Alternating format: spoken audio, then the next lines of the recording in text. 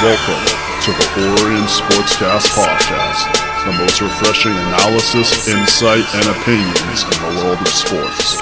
Here are your hosts, Josh Egan and Brandon Waterhouse. We're here with another interview today. We are joined, I'm really excited about this one, actually. We're joined by Mike Ross. Backdrop, I mean. Yeah. Big Leafs backdrop. Let's hear about it. Mike, who are you? What do you do? Tell us about yourself.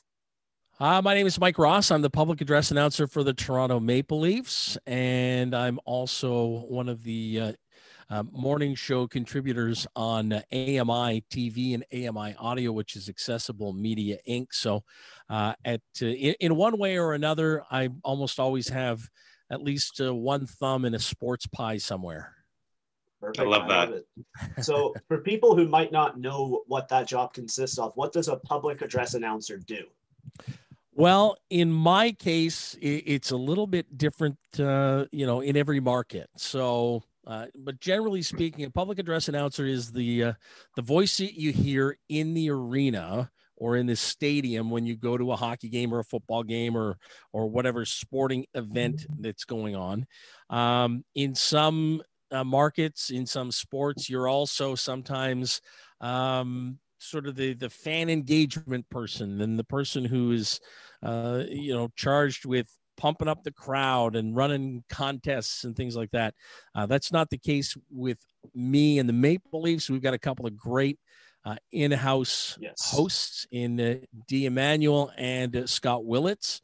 And they do a fantastic job of running the contesting, running all the hype shows within our games. So my role is pretty simple. I introduce the starting lineups. I introduce the officials, the national anthem singer, and announce goals and penalties. And Nice. And that's the big part of the job. That's the one that requires, I think, the most enthusiasm, and certainly is what sort of generates most reaction from the fans. So, Mike, I want to know what kind of sparked, maybe it didn't get sparked as a kid. Maybe it's a passion you found later on in your life, but what made you want to pursue this career path? And was there something while you were a child that sparked this interest? I think I was always kind of interested in media, and I was a big sports fan. So growing up cheering for the Leafs, Paul Morris was a voice that you heard all the time at Maple Leaf Gardens. If you watched, any New York Yankee games, Bob Shepard, the really long time voice of the New York Yankees. These were just iconic voices at a time when, public address announcers were, I think, a little bit more prevalent on broadcasts.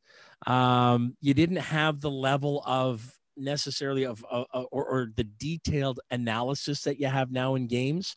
So I think there was a little bit more room to breathe in those broadcasts. And as such, there was a little bit more presence of the arena voice than there is now. But certainly for me, in listening to people like Paul Morris and people like Bob Shepard, I could tell that these were important roles for those teams.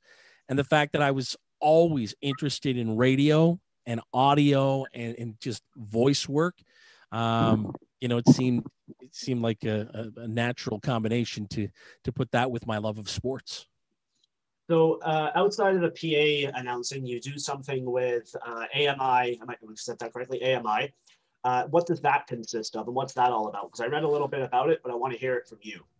So AMI is Accessible Media Inc., and AMI started as a company called VoicePrint, which years and years and years ago was a reading service for blind and partially sighted Canadians. So they would literally have people, professional readers, reading the newspaper, reading articles, reading magazine articles, sometimes reading grocery flyers and, the store flyers.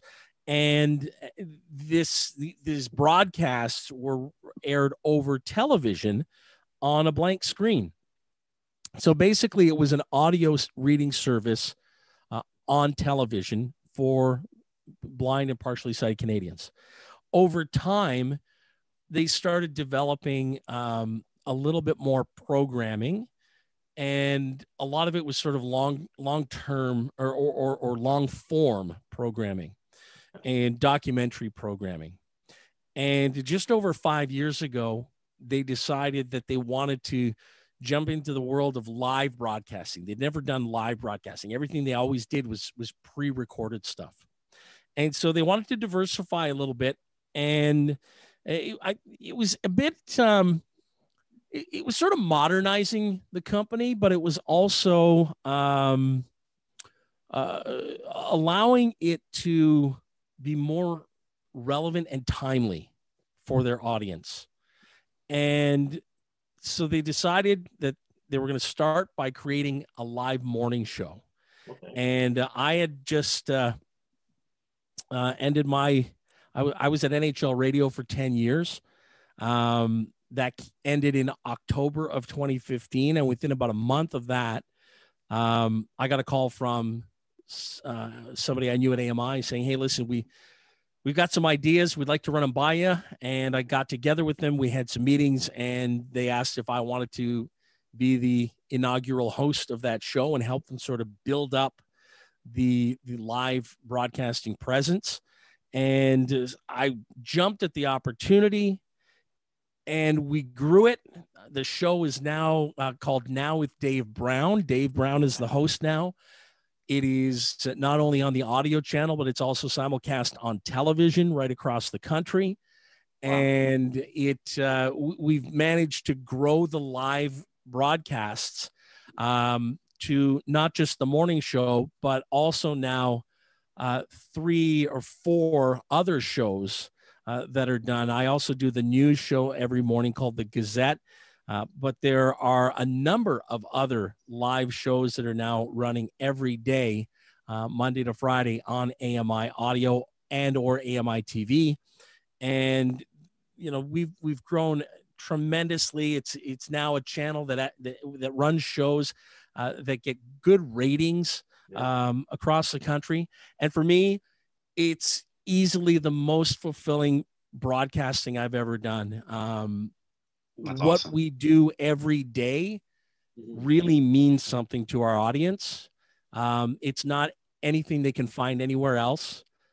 They may hear a story that we talk about on CBC a month after we've talked about it, but we do everything first and foremost through the lens of accessibility. And we look at disability issues and accessibility issues, and certainly things that affect blind and partially sighted Canadians, and nobody else does that 24/7. So it's just a thrill to be a part of it. And going into my 6th year at AMI, awesome. You know, I couldn't have asked for a better sort of transition out of NHL radio into some other broadcasting with AMI. So that's not, as I understand, that's not the only work you've done with blind and partially sighted listeners. You've done some work with blind hockey. Am I correct? Yeah, the Canadian Blind Hockey Association has had a relationship with AMI for as long as I've been there. In fact, it started even before I was there. But we broadcast the Canadian National Blind Hockey Championship every year. Unfortunately, of course, because of the pandemic last year, we had to skip it. It didn't happen. Hoping to have it later on in 2021 this year. But I've been thrilled to be a part of their event every year, both from a broadcasting standpoint, where I've been part of the play-by-play crew, but also getting an opportunity to do a little bit of announcing, introducing the opening ceremonies for them, the closing ceremonies, their award ceremonies, and also have had great opportunity to cover the Canadian National Golf Championship in British Columbia in 2018 or 2019. So my involvement in blind sports, but also adaptive sports, has been just tremendous for me. I've really enjoyed it. I've met some amazing athletes, and you know, it's quite something to walk into an arena like that and just close your eyes, and other than the sound of the metallic puck that's used in blind hockey, it's a hockey game. Yeah. And it's just another way for Canadians who love the game to get involved in the game. And I love that. Yeah. It sounds like I think of blind hockey and I go, okay, so what's the difference here? Are there different rules? Like, obviously, we know the puck will make a noise. So are there any other rules that are We different? love the specifications of the game. Yeah. So first and foremost, you've got smaller nets. So the goalies don't have to cover nets that are regulation size. They're about half the size height wise of a regulation net. The other things that are a little bit different, first of all, the positioning of the players is determined by your percentage of vision. So the players with the most percentage of vision are playing at forward, and the goaltenders are the ones with the least amount of vision. And that just allows for, the forwards who are playing with the most vision are the ones that are also skating the fastest. And I think that's an adaptation to deal with the speed of the game and allow for a lot of that speed to happen in an area of the ice where it's going to be the 6 best skaters usually, or the 6 players with the most vision, so as to avoid collisions if there are going to be any. The other thing is, when a team comes into the offensive zone onside with the puck, they have to make at least one pass to a teammate before they can take a shot on net. And what that does is, once that pass is completed, the officials have buzzers, like sort of sound makers in their hand, and they will sound that buzzer when that pass is made, and that gives the goaltender an audio cue that the puck is now going to be coming at the net. And basically what you'll see the goalies do when that happens, they'll immediately try and sort of pick up where the puck is to their left or their right, and they'll drop down into a butterfly stance. Wow. Okay. If they're not fast enough, you'll see some goals coming in from the blue line, because they'll just come right along the ice and they'll score 5-hole. But otherwise, it's a very similar game. The puck is bigger. The puck is probably, I'd say, 5 times bigger than a normal puck. It's metallic. It's got some ball bearings inside it, so that when it is moving, when it's hit, when a pass is received, things like that, you hear the bearings moving inside that puck. But otherwise, it's 5 players, 5 skaters aside, 2 goalies, couple referees. There's penalties. It's passionate. Those Canadian championships, when you've got the elite players playing against each other, it's amazingly passionate. You get some pretty high spirits in those games, and they're a lot of fun to watch. I can tell you're passionate about it just the way you're talking about it. I could see a smile coming to your face at the end there. Like that passion's there for sure. Absolutely. Absolutely. And just seeing the game grow the way we have is something that I know we're all proud of. For sure. Yeah, speaking about passion, we've done some research, and we found, your name in some articles with the Invictus Games. And for, many of us, the Invictus Games are something that we're maybe not too familiar with. So can you tell us about, not only your role, but the mission of the Invictus Games? So the Invictus Games is a project that Prince Harry from the British royal family started a few years back. And his whole goal with that was to essentially bring together former military members, former first responders, police officers, and people who had, because of injuries, were no longer, we're dealing with a disability of some kind. So it brings them together through sport.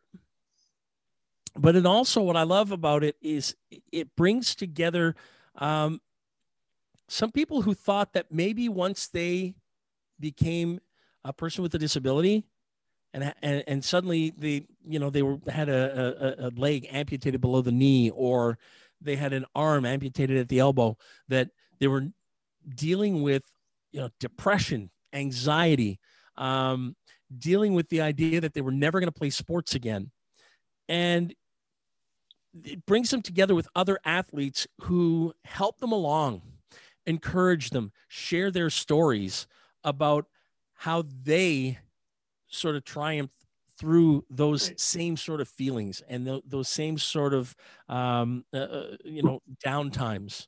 And so my involvement with the Invictus Games, I got a chance to do some PA announcing for both cycling events and wheelchair basketball. And again, the cycling, it's more of an individual sport. When you get into the so it was competitive. Yeah.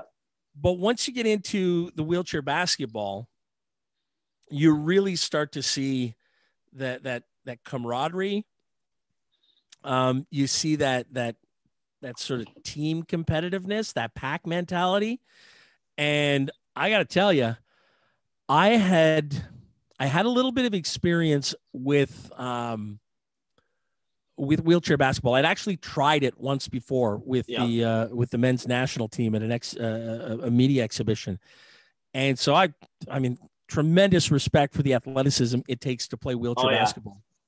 But to see two teams going at it and watching the ability it takes to play that game up close was just unbelievable. Highest level. Yeah, it absolutely was fantastic to watch. And what was, there was the sort of the celebrity aspect of it too. For me, with the cycling, I was doing it with a former member of the U.S. Postal Team, cycling team. And right now I'm drawing a blank on his first name, but his last name was Andrew. He was a teammate of Lance Armstrong at those Tour de France's, and he was the first guy to sort of be a whistleblower about Lance Armstrong's steroid use.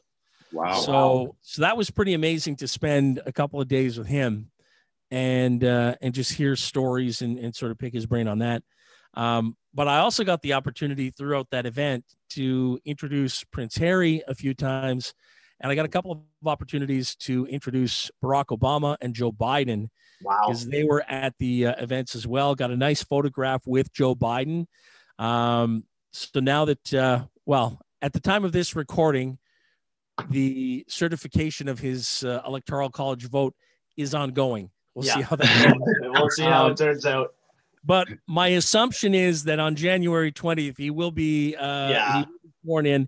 And then my hope is to send that photo off to the White House. And I'd like to get that signed. I've that'd be awesome. Never met a U.S. president before. And of course, he was a former vice president at that point. And get my picture taken with him. But it was a great event to be a part of. I met some tremendous athletes. I witnessed some tremendous sports, and I was so grateful to have had the opportunity to be part of the Invictus Games in Toronto. So it sounds like you've been involved in a lot of everything, be it from wheelchair basketball to NHL hockey. So I'd love to ask you this question. I was going to ask it just about hockey, but you've been involved in so many sports. I think it would be a shame not to hear your opinion on just this in general. Is how can we grow? And it's a really big question. How can we grow and get more eyes on sports everywhere?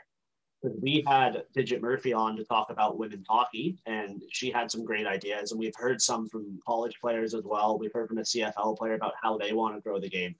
But kind of as like a sports, you're mixed into everything. How would you, as a whole, get more eyes on sports that don't necessarily get eyes on it? Well, I can speak to my involvement with blind sports in this country as well as youth sports. I mean, I've been a youth baseball coach for 25 years, and that's always been important to me. And for that, the biggest part of growing that game, as far as I'm concerned, has been at times the success of the Blue Jays, because the more the Blue Jays are successful, the more kids want to play ball. But it's also on the strength of volunteers and people being out there, drawing kids in and making it possible for kids to play sports. I mean, the cost of playing sports can be extremely prohibitive. Yeah. So, anybody who stands up and allows for kids to play sports and to not have money be an impediment, that's a huge part of growing the game. For sure. You talk about the women's game, same deal. Giving it its due, giving it its coverage, giving it money to be able to run leagues properly. It makes no sense to me that we want to encourage women's professional sports, but we're not going to support it financially. Then how it's going to be on life support forever if we're not there to back it financially. Right. And with blind hockey, I mean, I've seen it when the Canadian Blind Hockey Association first started out, there were 4 teams in Canada. I believe there are now 14 teams across the country.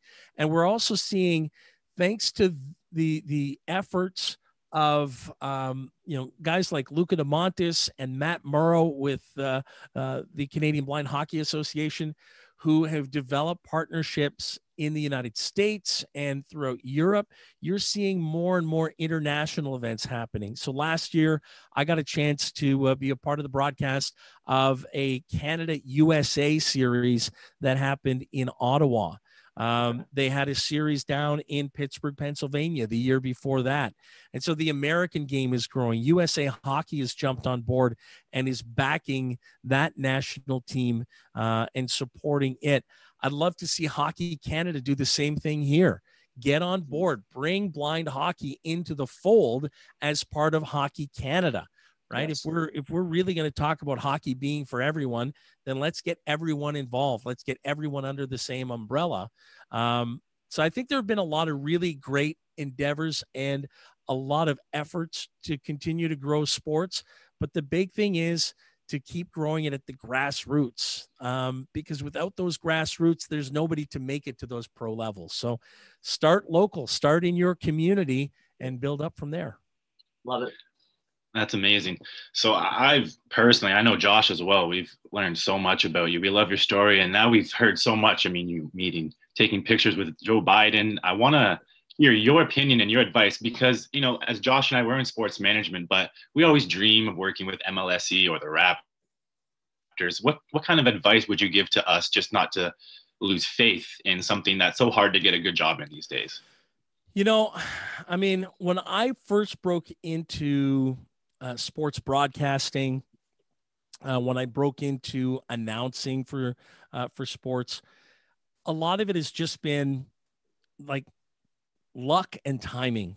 But it came because the opportunities that I got, especially early on, came because I spent a lot of time sometimes working for nothing, sometimes working for little money.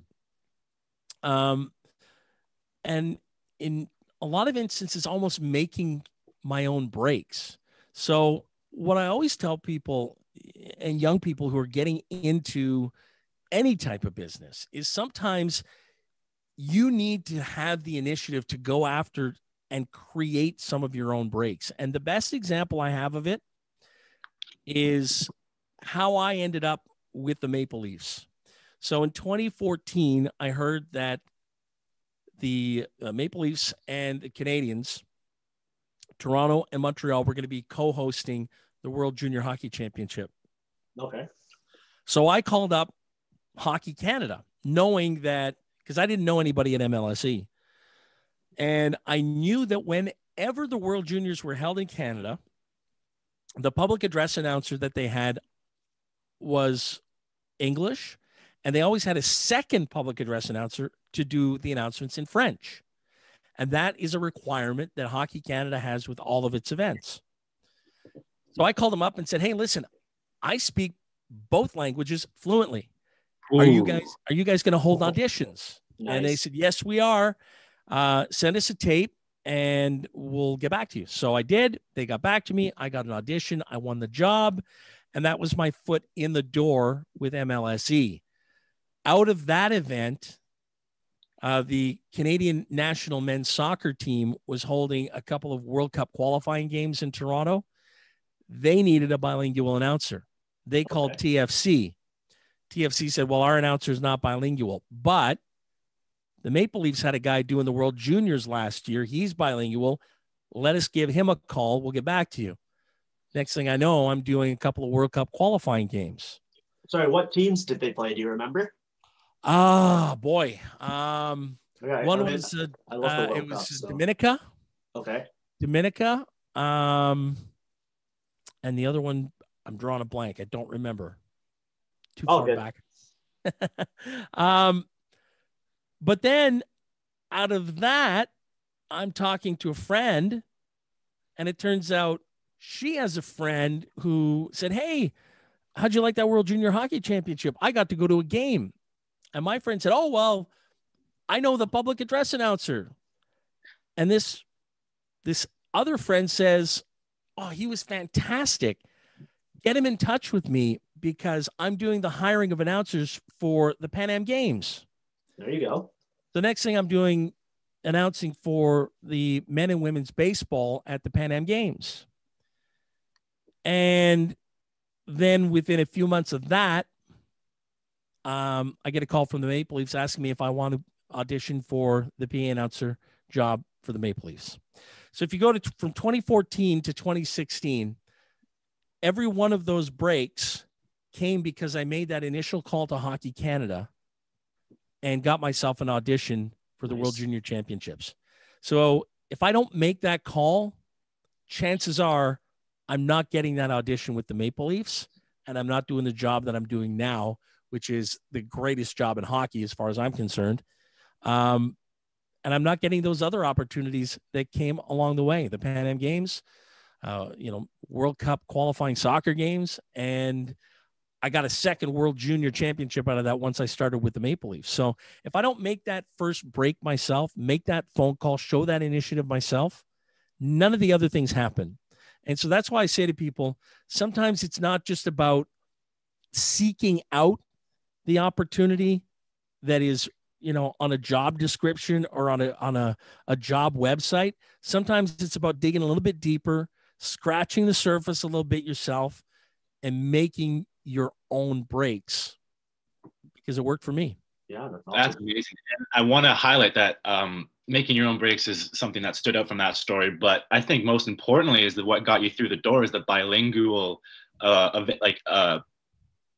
ability that you had. Yeah. So how did you that? Like, where did you grow up, or did you learn the French, or how was that? How did that happen? So I grew up in Ottawa. My mom was French. Her whole family was French. So all my schooling from kindergarten right through graduating high school was all in French. University was the first time that I ever ended up going to school in English, though I did take some French classes while I was at Carleton University. But I spoke French. My grandparents, I grew up next door to my grandparents. They were French. So we've always been a very bilingual home. And growing up in Ottawa, I mean, that's just what you do for the most part. A lot of people grow up bilingual because so many people end up in public service jobs where the bilingualism is a huge asset, and in many cases is required for advancement. So, not that I was necessarily myself going to be seeking out a government job, but my parents knew that it was going to be a tremendous advantage.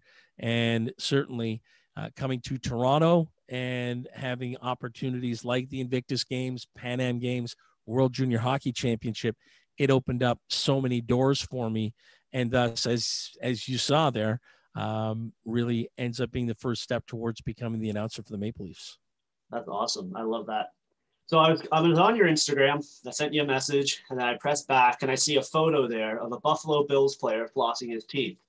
And I go, we're going to get along well, because he's also a Bills fan. So let's hear it. How are they going to do this weekend? How far are they going to go? What do you think? Well, I had a long conversation or Facebook exchange with a former Toronto sports reporter the other day, who said that the Buffalo Bills are not a Super Bowl caliber team. And I disagree with him from the standpoint of, I think this is a team that could get to a Super Bowl and be a Super Bowl caliber team. Whether or not they have yet gained the experience that they need to take the last step to become Super Bowl champs, I'm not sure. Okay. But I don't think I kind of subscribe rather to the old adage of, any given Sunday or Saturday, or this year, really, it's been any day of the week, right? Depending on COVID. So on any given game day, I think the Buffalo Bills have proven that they can play with pretty much anybody. And the ones that they did lose this year, they sort of pulled a sideshow Bob in some of those, where they stepped on the face numerous times and got it to the face and just kept doing it. So, but if you look against the Cardinals with that, never forget the Cardinals loss, last minute one. I can't even. That is such a scab you just picked at, because sorry, 3-on-1. I know. Jump ball, and someone doesn't come down with that. I was just devastated by that one. Every safety's batting that out of the air. Yeah, exactly. But I just think that, given the way they've played in the last 2 months of this season, they're a team that I can't see them just being written off the page. Like, I really think they can beat anybody in the AFC, and as long as they play within their own, stay in their lane, play within their means, and Josh Allen isn't trying to do the impossible. And certainly if they're completely healthy, that's really going to help a lot. But just the offense of this team, the defense has played adequately, but the offense has been out of this world for the last, 8 of 9 weeks. Yeah, it's been phenomenal. And to me, like, it just tells me that they are firing on all cylinders. And I don't think I think they're a well-coached team, and I don't think that they're a team that necessarily reads their own headlines. It's tremendous coach they've got in Sean McDermott. I got a buddy down in Buffalo. He coaches girls softball. He coaches his daughter's team, and McDermott's daughter's on this team as well. So he talks to the coach all the time. And he said, the one thing about this guy is it's all about the team. Right. There really is no individual thing. There are certainly individual successes and numbers and records and everything else. But at the end of the day, it's about the team's success. And he's done a masterful job of selling all these players. I mean, think about Stephon Diggs and what people were saying about him as a teammate in Minnesota last year. Yeah. That like, he was just a bad seed, right, and just individual, not about the team at all. And you talk to anybody in Buffalo about him this year, like, this guy's fantastic. Yeah. He's the ultimate team guy. So that to me says that there are elements within that team that may have led to a bit of a conversion there that convinced him that team first is best. And I think it starts with Sean McDermott. And I think he's got these guys bought into it, and that spells good things as far as I'm concerned. So I think they win against Indianapolis this weekend. I think they win their next game at home. What happens in an AFC championship game and what happens beyond that, I don't know. Right. But I certainly think they've got the ability to get there. Love it. I hope they go all the way. I want to see them win it. It'd be great. I just think it's the only thing that kind of stings about it is that stadium can't be full for the game, because that fan base would be going crazy. And if you but think about it. They went 13-3 without fans in the building. Yeah. Pretty much anywhere. So, I know that they want to do it for that town, but I don't, I got into this with this guy about home field advantage. And he's like, oh yeah, I'm sure home field during a pandemic with no fans. I said, well, have you ever been to Buffalo in January? Are you kidding me? Of course there's home field advantage. There's the comfort of being in your own stadium, the comfort of waking up in your own bed, knowing the route to the stadium, et cetera, et cetera. Right. So I think that plays a big part in it. I think the fact that they get 2 home playoff games potentially is huge. And I believe in these guys. And listen, you weren't around the last time they lost those 4 straight Super Bowls. Nope. I was there. I was there, and it was devastating. Oh, yeah. So to finally see these guys and knowing, all my friends in Buffalo who are Bills fans and are Sabres fans, been long suffering Bills and Sabres fans. I don't know how soon the Sabres will be turning things around for them, but I'm absolutely thrilled that the Bills have turned it around for the city of Buffalo, because they're just such great people there. Yeah. They're just so genuine. I love them and I miss them. I haven't been able to be in Buffalo since like November of 2019. I can't wait to get back. Yeah. And certainly get back to football games, but the success of this football team has meant a lot to fans like me and certainly fans in Buffalo. Nice. That's amazing. I'm so glad we got your opinion on something, outside of hockey and the Leafs, especially if with passion. But I can't let you go here. I watched an interview, so I don't want you to repeat your answers. I know you. Your first game was the introductory on like the 20-something jerseys for the Maple Leafs on 2016, and there's been some playoff instances since then. What is your top 2 then? What's your most memorable games? Maybe aside from those. Okay, so aside from the jersey retirement and like the first playoff stint. Well, certainly the outdoor game. That was 2 days where we did the alumni game on the one day where we thought for sure Chris Draper and Gary Roberts were going to drop the gloves. I remember I was there. I was in the arena for that, and everybody was like, what? Is this serious? Is this happening? We were wondering, like, was that for real? And then you talk to them post game, and it's like, yeah, that was for real. So that was pretty remarkable. Yeah. And certainly the next day, having a jam-packed BMO Field. I remember telling my wife, I got home and I said, what a day. I got to introduce the commissioner of the National Hockey League, Wayne Gretzky, Brian Adams, who did the sort of the intermission show, and then introduced the 2 teams to play in this outdoor game. I mean, you got announcers who would like call it a career right then and there. Yeah. So that was pretty remarkable. And I'd been to an outdoor game before. The very first one in the American Hockey League between Binghamton and Syracuse. I was at that game. I also got a chance to be part of the broadcast when Syracuse played Utica in the Carrier Dome in Syracuse. Okay. Nice. So I've been to some pretty cool events like that, but to have the Leafs in Toronto at home that way, like that was just remarkable. Matthews in overtime and everything, right?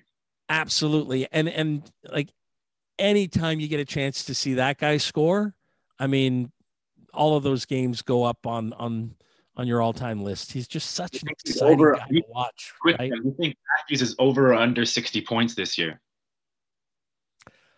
I don't know. I mean, 56 games. Who knows what goes? It's like the common question. I don't want to know. I don't want to. We're huge Austin Matthews fans. Trust me. Yeah. I wouldn't even dare. I wouldn't even dare guess. All I know is every single time I've got an opportunity to sit there and watch that guy play, like my job, for the most part, if you were to break it down percentage wise, I spend a large part of my time at a game actually watching the game. Yeah. I couldn't even imagine. And it's hard sometimes to not get so engrossed in the game that you forget that, hey, I got a job to do here, by the way, right? Like I got to get back to what I'm doing here. Yeah. And when you watch the guy's puck handling skills, how he skates, how he can just hit the gas and leave opponents, in the rearview mirror, it's unbelievable to watch. And like, it was a no-brainer for me that the first jersey I got once I joined the team was a number 16, because it was my first season. But when I bought a jersey, I put 34 Matthews on it. Like, it's just the guy's outstanding. I've got a signed puck on the shelf here in the sports room, and he's just a tremendous athlete to watch. He's just so talented. It's unreal. And we got great talent wall to wall. Oh yeah. But with Austin Matthews and the way he broke into the league, 4 goals first game. I mean, I know you wish that was in Toronto. What do you do for an encore, right? Like, it was a crazy debut, and he's just been thrilling to watch ever since.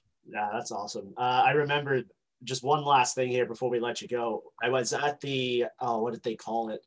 It was the one versus Carolina that was like 8-6. The next gen game, our very first next generation game. Yeah. Yes, it was 8-6. And my dad, about halfway through, I think when Carolina took the worst timeout ever, then Marner just went down and scored. My dad turns to me and he goes, "Do you think the PA announcer's getting tired yet?" And I went, "He's probably loving this just as much." And I was like, "Oh boy!" So, but that trust me. There's been a handful of games over the 4 seasons that I've done this, where, like my score sheet that I use has, I think I've got 11 slots for goals, and only a handful of times have I ever filled it or exceeded it. And I've made the same joke every time, where I tell my boss that I want to renegotiate my contract. I want to be paid by the goal and not by the game, because there was a lot of extra work in there tonight. But my analysis of that is the same every time. As long as the Maple Leafs are the ones that end up with the most goals, I don't care if you've got me announcing 20. As long as we finish with one more than the other guy and we get the W, I'll announce all night long. It is my pleasure to do it. Perfect. All right. Well, thank you so much, Mike. I'm going to say my thanks before Josh signs us off, but I just want to say thank you so much for taking the time out of your day to talk with us. And I know you deal with a lot of things outside of the Maple Leafs that will still take your time through the pandemic without the Leafs playing. And so we really appreciate your time and the voice you bring in the rink. I've been there since 2018, so I know it's you. I know that I can put the face in there, and I really hope that we can just get back into the rink, and now I can hear that guy and know that I talked to him. My pleasure. Thanks for having me. Appreciate it. Yeah, thanks so much, Mike. Really appreciate it. Thanks for listening, everybody. And we will be back soon. Mike, I'm just going to hit stop on the recording, and we'll just say thank you off.